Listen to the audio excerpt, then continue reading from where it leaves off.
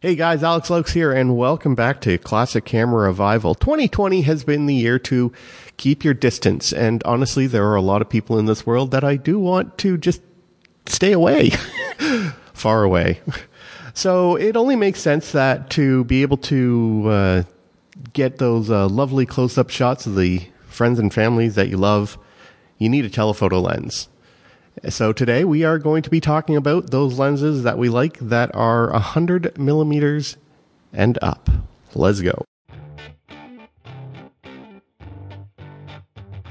Welcome to the Classic Camera Revival, coming to you from the Greater Toronto Hamilton region of Ontario, Canada. If you don't have gear acquisition syndrome now, you most likely will by the end of the episode. Okay, so let's start with the only medium format telephoto that we have on our list today. And John has been really rocking this beautiful lens on his Hasselblad. Thanks, Alex. So I'm going to be talking about the 250mm f5.6 Zeiss Sonar. And I have the oldest version, it's the C, although the lens was made in various formats from 1967 all the way up to 2013.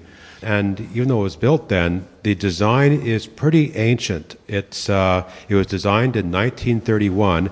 It only has 4 elements. So it is a simple design, but simple can be good because from a purely optical point of view, Hasselblad kept this lens as it was throughout its production run. The only thing that changed were some of the, going from a C to a CF. They changed the shutter in the later ones, and the coating was, of course, you had the C's don't have the T-star coating. The newer ones do. But the thing is, with lens like this, because it is so simple, only 4 elements, not a whole lot of air lens boundaries to worry about. You're not really giving up a whole lot with the older C version. As always, use a lens hood. And so the good thing about this lens is, I'm not going to say it's an ugly duckling, but it tends to get sort of lost in the shuffle. Like everyone loves to talk about, their 80 planar, or like the 50 Distagon, or like the 40, and people just tend to sort of forget about this one. So one positive benefit of that is that this, by Hasselblad standards, this is an affordable lens. You can get, I took a quick look last night on Fleabay, and you could get very nice examples for 300 Canadian and under. So 300 Canadian, that's about 57 cents US. So it is a bargain. The thing I like about this lens is that it works beautifully wide open. In fact, if you go to the Hasselblad website, they have a set of pages about their historical lenses, like the ones they don't make anymore, and they say this one is corrected so that you don't really have to stop down. The only thing it changes is that there's a bit less fall off as you stop down. But for the way I use this lens, I want the fall off. That is not a bug. That's a feature. Give me my vignette. I want my vignetting.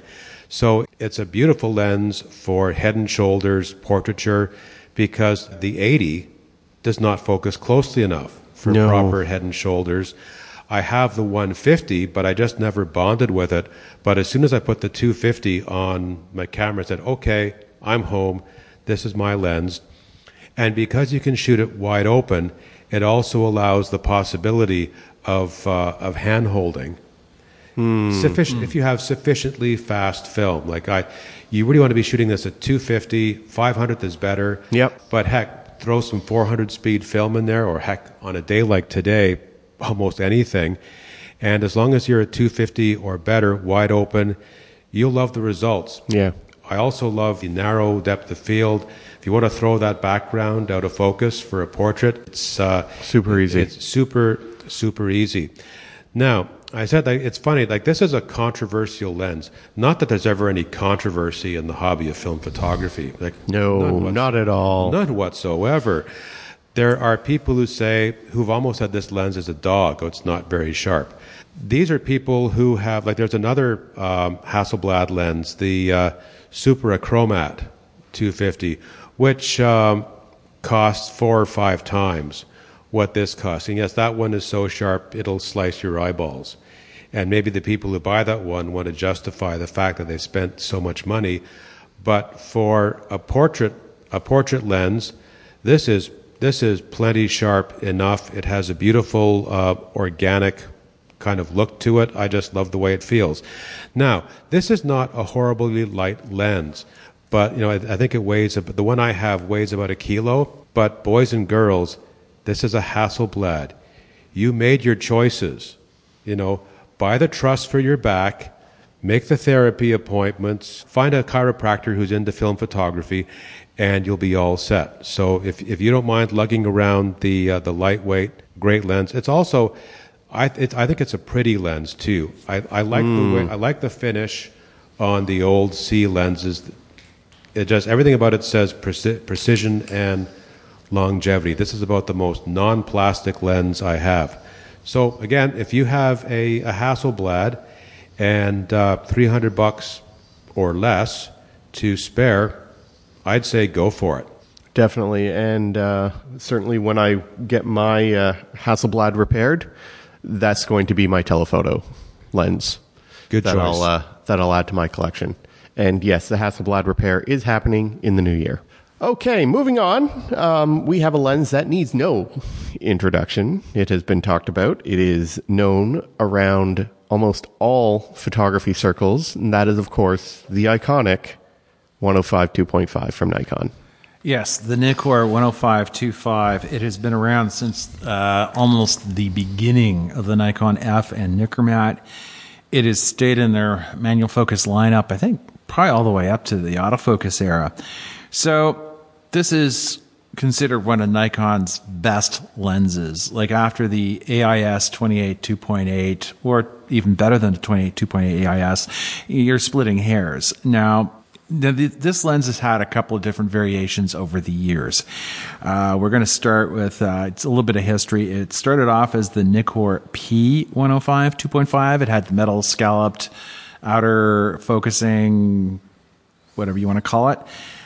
It was a sonar design, so it was a 5 elements in 3 groups, and it was a sharp bit of glass. Now, over time, as the 60s went into the early 70s, Nikon got into coatings their lenses with more than one lens coat. So if you came across a PC, then it denotes that it has a multiple lens coating on the front element. It sort of made it better. Now, again, same performance. And again, the classic sonar design. So you get that lovely look that you would probably see from the Hasselblad. Now, somewhere along the way in the mid-1970s, things were evolving along in terms of camera technology. Nikon was sort of refreshing their camera lineup a little bit. The F was discontinued. The F2 is the de facto pro body. The Nikkormat FTN was discontinued. The FT2 came out. So they decided to start refreshing their lens line. So you've had the sort of the lenses that had the little letters on them, like the H, the Q, the P. That disappeared because, again, all the lenses came with a multi coating, and they called it the K design. So what's the difference? K design lenses have sort of the rubber grip instead of the metal scallops. So along the way, Nikon decided, yes, we're going to do a total overhaul of our line. And in the case of the 105 2.5 focal length, they went from the classic sonar design to a Zenitar formula, which is basically 5 elements in 4 groups. So these K-series optical formulas sort of carried all the way through into the AIS era, and the AI lens is dimensionally it's a little bit bigger than the AIS lens, and it also comes with you need sort of the accessory lens hood. You can get away with the old school Nikkor P lens hood if you had more than one and you just want to use one lens hood. You can screw it into your filter ring and you're good to go. As far as performance, now why the switch from the sonar to Zenitar? Nikon wanted to deal with some chromatic aberrations that were popping up in the sonar design, and They said, yeah, we're going to tinker with this a bit. Now, if you're looking for more of a character lens, then yeah, go for the P. Now, if you're looking for the all-around performer, and when the 80s rolled around, Nikon started tinkering around with the FA, and they wanted to do matrix meetings. So, of course, they added a little extra divot to the back of the lens mount. So it became the AIS mounts. They kept the optical formula, but they've kind of rejigged the outer packaging. Mm-hmm. So it came with an integrated lens hood. But the downside was, and I've sort of found that the AI version of that lens is better constructed than the AIS. It's kind of splitting hairs, but they're all metal. They can take it. They're all metal. They can take it, but it's just sort of anecdotally. It's sort of like, and again, the lens coatings did evolve over time. But if you're looking for that sweet spot, the AI 105-25 is that one lens that can carry you basically all the way through, from using on your old Nikkormat FTN or your Nikon F all the way into the 1980s with your FM2. Or even onto your F90 or F90X autofocus camera, provided you set that meter to center-weighted metering, you're good to go. Yep. And other than that, for portraiture, that's what it was known for. Like that focal length captured the Afghan Girl by Steve McCurry. That's right. You can also use it for landscape photography if you're looking to focus in on something from a distance. Like, again, a good example is like what you were doing with the Welland Canal, and can't quite get close enough, but you don't feel like lugging an 80 to 200 telephoto lens with you. So the 105 might help you there. It was a favorite lens of my dad. He had the P version, the Nikkor P version from the late 60s, and that did a lot of family photos over the years. Oh, yeah. No, I have the AIS version, and I have the modern 105 f2D as well with the defocus control. So it's, great lens. I can believe it. Well, sticking with Nikon, and the longest lens we have today, James. Are you compensating? Wow, I feel I should address that. Or brag about it. Are you compensating for something there? Of course. Aren't we all? So this is the Nikon AF 200 micro Nikkor f4D lens. This is the, how can I put this? This is the, if you shoot bugs, this is the lens you want. This is the quintessential bug shooter lens. It's a macro lens. For some reason, Nikon refers to their lenses as Nikkor lenses and macro as micro. But more on that later. But this lens was introduced in December 1993. Arguably, I would say this is the sharpest lens Nikon has ever produced. For use either as a general telephoto lens, and again, the dream setup for a bug photographer. And I think in the Nikon lineup, like even you probably are not going to see a lens this sharp until you get into those ridiculously expensive $6,000-$7,000, big gigantic super lenses like the 200, 300. 2.8s and f4s and the big huge lenses that they use for sports photography. Don't confuse this lens with another lens, another 200 millimeter f4 micro that they manufactured from 78 to 2005. This lens was started in 1993. The 78 to 2005 was a manual focus f4. Had 9 elements in about 6 groups. A really good, one finger internal focus control lock. It was a very good lens. Unlike this lens, which is a 1-to-1 reproduction ratio, that other lens got down to 1.2, and it had inferior optics. So, if you do see it, don't confuse the two if you're really after the sort of prize 200 micro lens. So it's the one from 1993 that you want. This one was it's actually still in production today, even after 15 years in the market. They still continue to sell them, and they were looking at changing it in 2009, and they never changed it.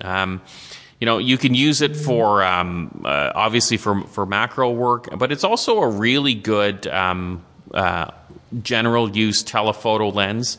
Nikon made about 12,000 of these lenses in 15 years. Sorry, I think I misspoke. In 2009, they actually stopped production of this lens, so it is not actually made anymore today. But and the inferior ones, they made about 40,000 of them.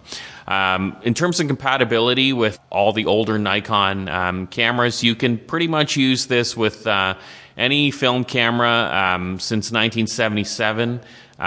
You can actually have the aperture ring. You can actually have Nikon install one of the rabbit ears or the aperture coupling devices on there, and it'll work with a Nikon F with the appropriate head. The only one camera that Nikon claims that you should not use this lens on because or at least in manual focus mode, because it'll actually damage the camera, is the N2020 or the N5, which is basically an N501 as well. So if you do have one of those cameras and you want to use this lens on it, do not use it in manual focus mode, which kind of defeats the purpose if you are shooting macro. I prefer to shoot macro in manual focus mode. I will set it to autofocus just to let it sort of get in the zone there, and it does take a long time. When you consider the amount of glass that's inside of this lens, and we'll talk about that in a minute, it's got quite a ways to travel. It's completely internal focus as well. So the good thing is it doesn't actually the front elements don't actually move outside of the lens, and it's really geared for macro shooters and manual focusing. The focus ring, if you see the focus ring on this camera, it is gigantic. So it's about, I'm going to say 3.5 inches wide. So much for having the long lens with only a 3.5 inch focus ring. That's girth, baby. That's what matters, right? You know what? Like most macro lenses, it covers a huge range of focus. Again, it's not going to be the fastest autofocus lens. It's the old school autofocus that relies on the screw in the body. So, if you are shooting it on a digital camera like a D40, D60, etc., it's not going to autofocus on one of those cameras. Right. Albeit the autofocus being slow, it's dead on balls accurate. I have never seen an autofocus get that good. But you know what? And it is really good. And especially when you use it on a modern Nikon body, like I shoot it with my F6 quite a lot, and I still have a D4. And though the autofocus on those cameras are just unbeatable. So it's really, really good. You can handhold it with the big, huge focus ring. But when you're getting into macro photography, I tend to do that on a tripod. I won't autofocus it. Again, it is one of the sharpest lenses, corner to corner. There is no soft areas on the lens, and that doesn't make it the most ideal for portraits. Right. The bokeh on the lens is probably poor at best, I would say. Both at f4 and f8, it's really designed for crazy sharpness. Yeah. So you're not gonna want to shoot too many portraits with it. But if you're gonna shoot architecture or just a general kind of walk around telephoto, you're not shooting portraits that people are paying money for. I probably wouldn't use it for that kind of work. I would stick with mostly macro for it. You know what? Exceptionally well constructed lens. It's completely internal focusing. It's a D lens, which means that it tells the camera the distance to the subject, which helps the meter compensate. Yep. As well. ED glass, so that's the extra low dispersion glass for reduces any lateral color fringes. And I have shot this both with film and with slide film and on in a digital camera as well. And I've never seen a lens with absolutely zoomed in, 300-400% zoom in on digital. There's no color fringing on it. I don't know what they did with these optics, but they just went bananas at Nikon. Like some genius built this thing. I have no idea how they got it so good.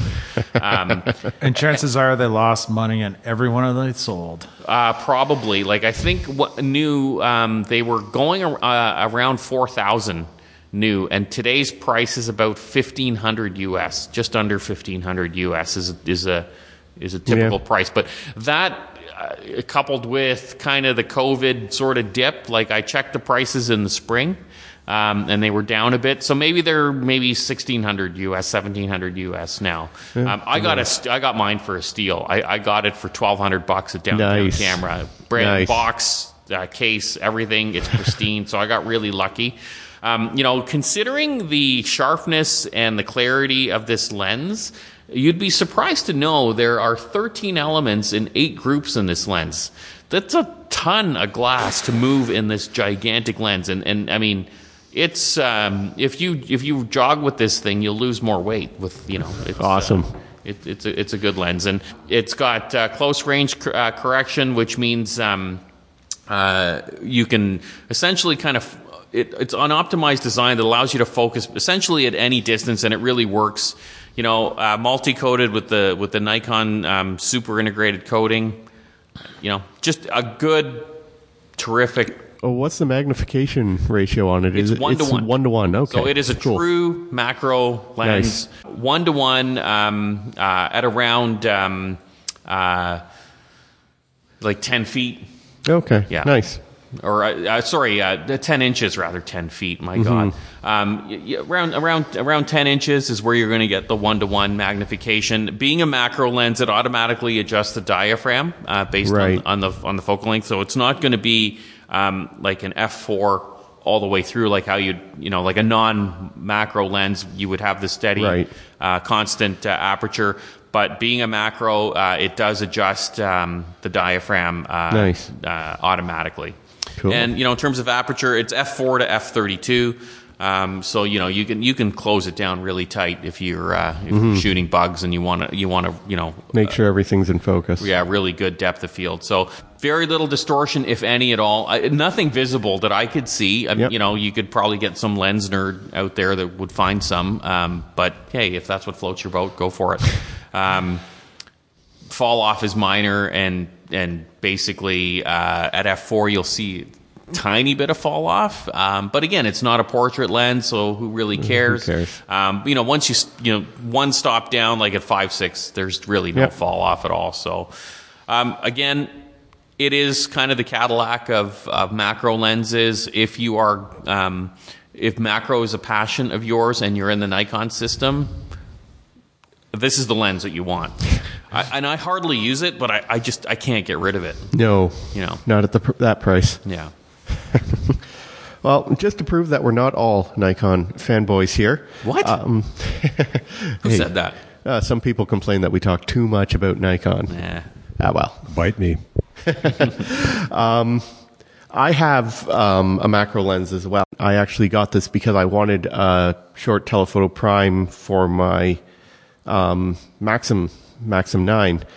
So I had shot James McFarlane's version of this. Now, I was originally looking for the Minolta 135 millimeter f2.8 lens, but that thing's expensive.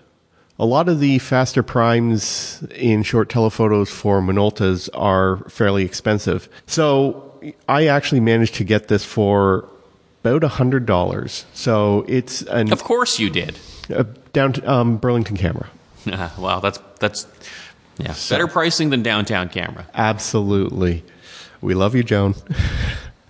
And for the longest time, I never actually used the macro feature on it. Now, like the Nikon one, this is a true macro lens, so it's 1:1, and it just does an absolutely fantastic job. I wrote a review on this and actually tested out the macro functionality of it, and turned out to be excellent. Now, there are actually 3 versions of this lens out here. I have the original one that came out with the Maxim 7000. So this is part of the original A-mount lineup. They released an update in the 90s that added some features to it, but people don't really like that one. And then the current one, so this lens in its configuration hasn't changed and is even still today produced by Sony for their digital SLRs, which use the Minolta A-mount. So you don't have to buy the new one. And actually, there is a lot of people who much prefer the original one because it is made primarily of metal. So the actual lens barrel itself is still made of metal. And what's nice is it does have a focus limiting switch. So if you are using it as a portrait lens, you can actually limit the focus so that it's either completely in the close focus mode or in the in more of a portrait range. And optically, it's pretty good. There is a lens hood for it. I don't have it with mine because, again, I'm shooting mostly for street photography and stuff. So the actual front element is fairly deep into the front barrel. It only starts extending when you get into the macro mode. There is a bit of fall off when you're at f2.8, but as soon as you get down to like f4, f5.6, it goes away. No distortion at all, none that I can see. Overall, just a really great lens. If you're looking for that short telephoto lens to add to your A-mount system, you really can't go wrong with this. And the original one, fairly inexpensive on the used market. Well, that covers it for today. We will be back next month with 2 more remote episodes, and we actually have 2 fairly well-known YouTube personalities joining us. We're going to be joined by Ali again, who you remember from one of our solo episodes with Bill Smith, and also Jess Hobbs will be joining us. So that's it for me. My name's Alex Logue, saying sometimes just keep 2 meters away and use a telephoto. It's Bill Smith, and as the old police song goes, don't stand so close to me. This is John Meadows, and a reminder that with long lenses, use a hood, because to go without hood, that practice is circumscribed. How am I supposed to follow that? My God, just get out there and shoot some film. And then James... Or digital if that's your jam. Wow. I had something really sick and perverted to say, too.